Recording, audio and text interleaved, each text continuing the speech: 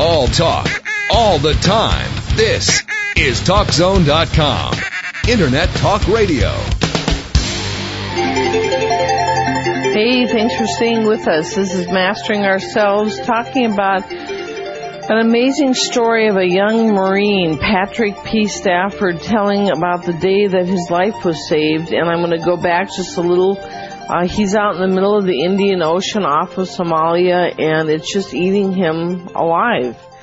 And suddenly, as he's out there with this huge, huge wave hurtling towards him, and he's just on the verge of drowning. That big wave that big wave he's like 3 miles out from shore. That big wave will surely take him out. This is what happens. It was at this moment I heard the voice. But no, it was more than a voice. Gentle in tone, powerful and confident in inflection. It was at the same time a soothing whisper and a mighty clarion, both comforting and commanding.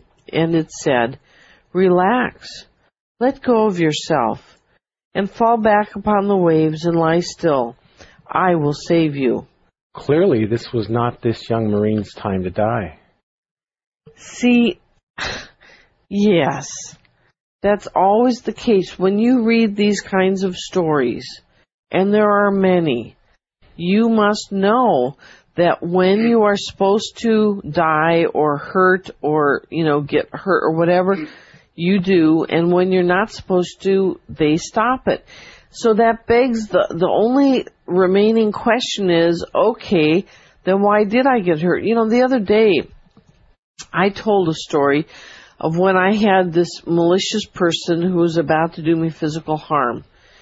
And I asked for help, and help arrived. And it was Archangel Michael, and he made the guy who was about to do me physical harm, he disappeared it in his mind. So he disappeared the maliciousness. Yes, and the guy just was going to throw a ball at me very hard and hurt me a lot. Crystal ball. And instead he put it down and turned and walked away. So then, of course, I said I wasn't meant to be hurt. And then you sort of get the idea, well, you guys are protected. And then I went on to say, well, sure, at that moment I was, because that was not an appropriate experience for me to have based on my lessons in karma. But then a year after that, somebody drove into our shop and destroyed it. And there were no angels stopping that from happening. Right. So that was something that we were meant to endure. And of course, our first question or our first statement wasn't, why has this befallen us? Why has this happened? Our first question was, gosh, why did this happen? What do we need to learn? What do we need to do to take care of this? So with this guy that was about to throw a 1 pound crystal sphere at you, and, he's just full of hate. You could read his mind. Maybe also, the third factor is it was a test for you to find a quick, immediate source to stop that somehow. Like being responsible, you don't have to be a victim. Being tested and being... Yes. Yeah. So let's continue with the story. I did as I was told and let go of myself completely and ceased further exertion. Suddenly, I found myself on my back, stretched out and calmly floating upon the tossing water. Then the tide, a momentous size and girth, loomed above me, but only for a second.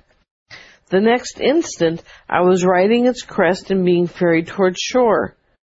During this not unpleasant ride to shore, I had a sensation of floating on a cushion of air or reclining in a soft bed of flowers. Oh, boy. Overhead, all I could see was a perfect-looking noonday sun smiling back at me, as well as a few scattered, friendly-looking clouds.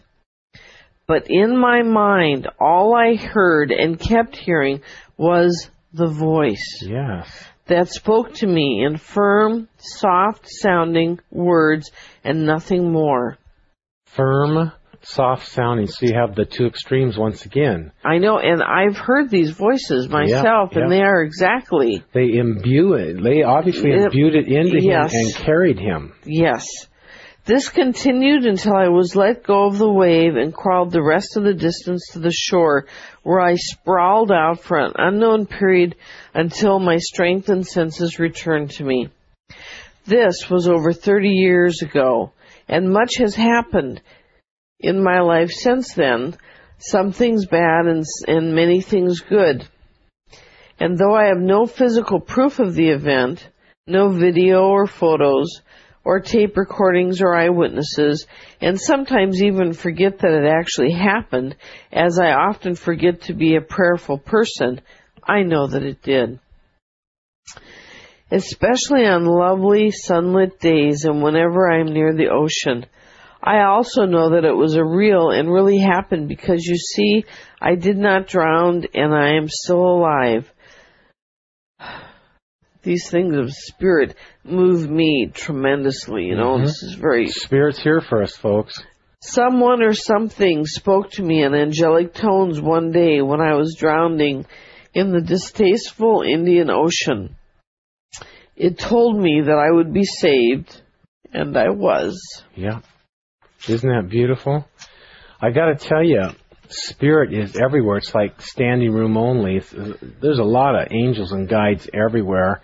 And one of the problems and obstacles of you having their insurance policy and you being in well-being and looked after is how far have you pursued spiritual awakening for yourself? Because a lot of times we have so many beliefs and so many headstrong things going on and so much momentum doing this and that, habits and addictions and whatnot, we don't leave room for that to squeeze in very well. And so you usually get less of an opening, less of a clarity to them. So, you know, I'm sort of like a chicken, scaredy cat kind of thing. And I don't like to be, I stretch my life and I really try hard, and I don't like to be hanging out at the end with no grace. I like to have good grace, good connection, good karma, good virtue, good reserve, so that when I'm caught in a really compromised, lousy situation, there's a good chance that it's just going to work out just fine. You're listening to Mastering Ourselves with Keith and Charmaine Amber, your spiritual lifestyle experts, offering a place to find sound answers to life's tough questions. Don't forget to catch us Monday, Tuesday, Wednesday, Friday, and Saturday, 7 p.m. Pacific, 10 p.m. Eastern, right here on CRN. I got a book in the mail on Christmas Eve that I devoured on Christmas Day. And I want to, Keith was just talking about an insurance policy. And this is what the book is called, What They Want You to Know, Messages from Beyond the Grave. And what it is a couple of people who, one of them is a renowned psychic from Atlanta, and the other one was a spiritual person for many, many years, like 30 years. And they contacted 18 different people who have died and asked them a series of questions. And having read the book, I can tell you that this is a lot accurate. It amazed Charmaine and I because we find most books, especially with this picky of detail, are, start going way off. And we were delighted that, we have a high percentage of agreement with the far out topics and innuendos that this book covers.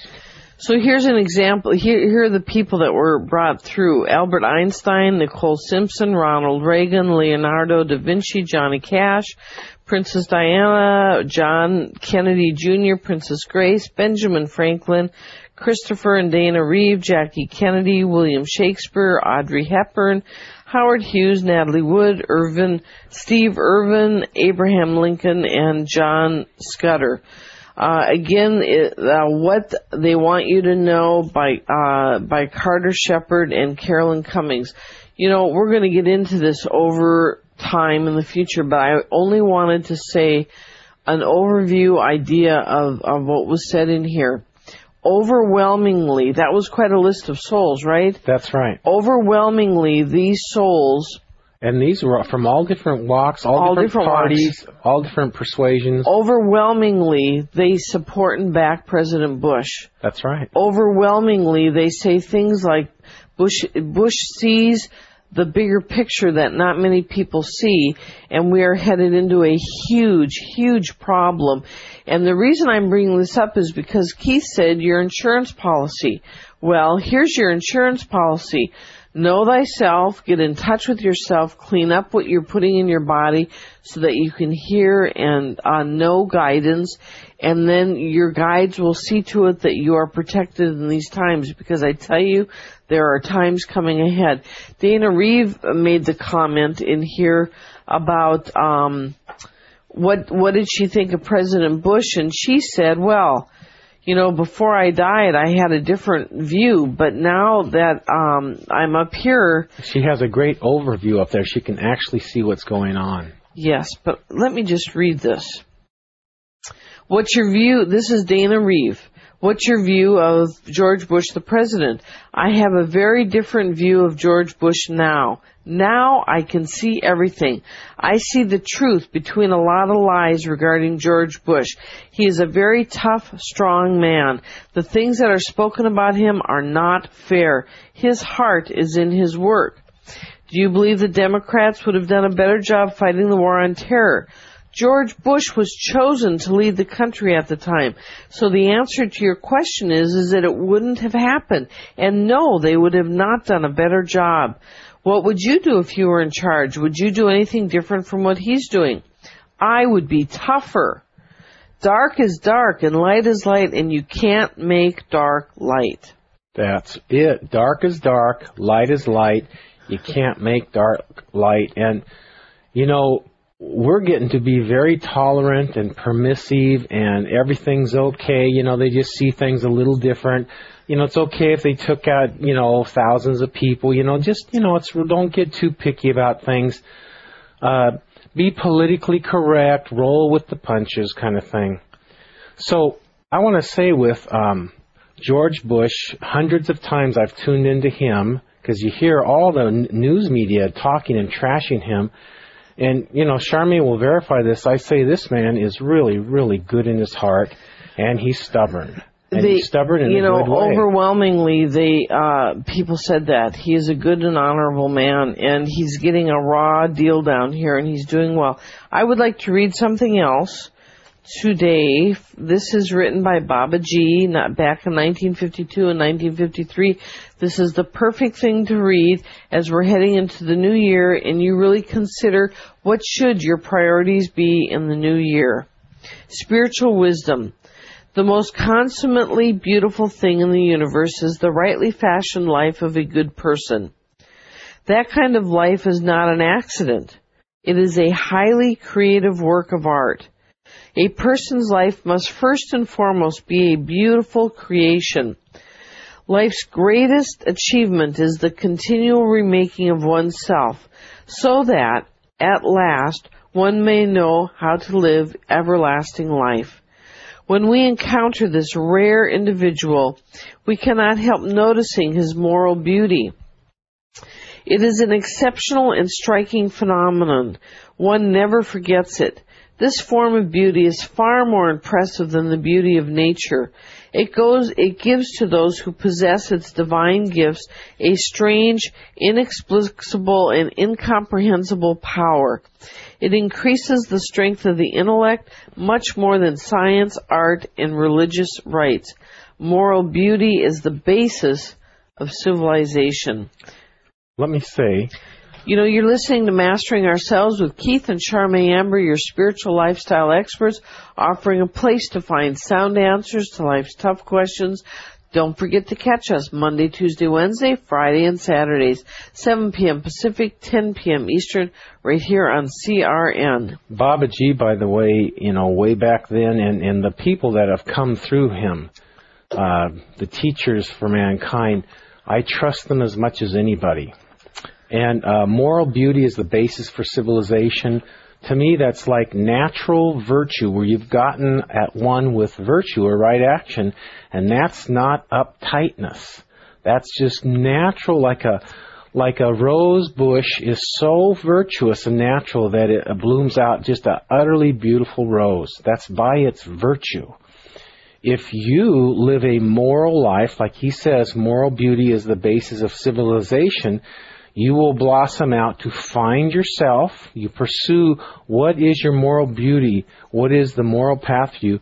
You will blossom out to find your place in life. The more people do that, the better society will be. automatic.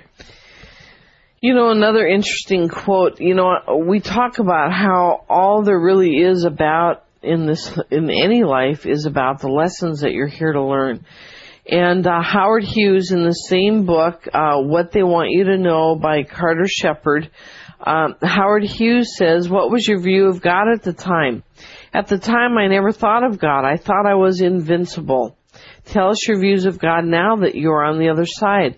I understand that I was arrogant, an arrogant, egotistical man. Now I understand that everything on earth is born of a higher power. Are you aware of other lives that you have lived? Yes, but I would rather not go into them. Do you expect to spend another life incarnate? Regretfully, I do. Do you know what the circumstances of the life are going to be? Listen up, folks. Listen up to this answer.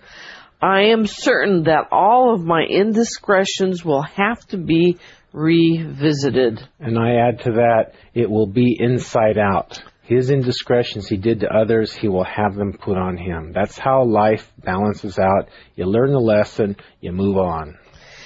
He says, when we interviewed William Shakespeare, he said we were losing the war with terrorists. Do you believe it is a third world war? I do not believe it. I know it. I tell you, folks, we're in trouble, more trouble than most people really realize. It was amazing reading this book. They say that 24/7, actual 24/7, there's thousands and thousands working on destroying the world. Yeah. You know, they think that's godly. And our message is that your insurance policy is a spiritual path. Right. A solid spiritual lifestyle.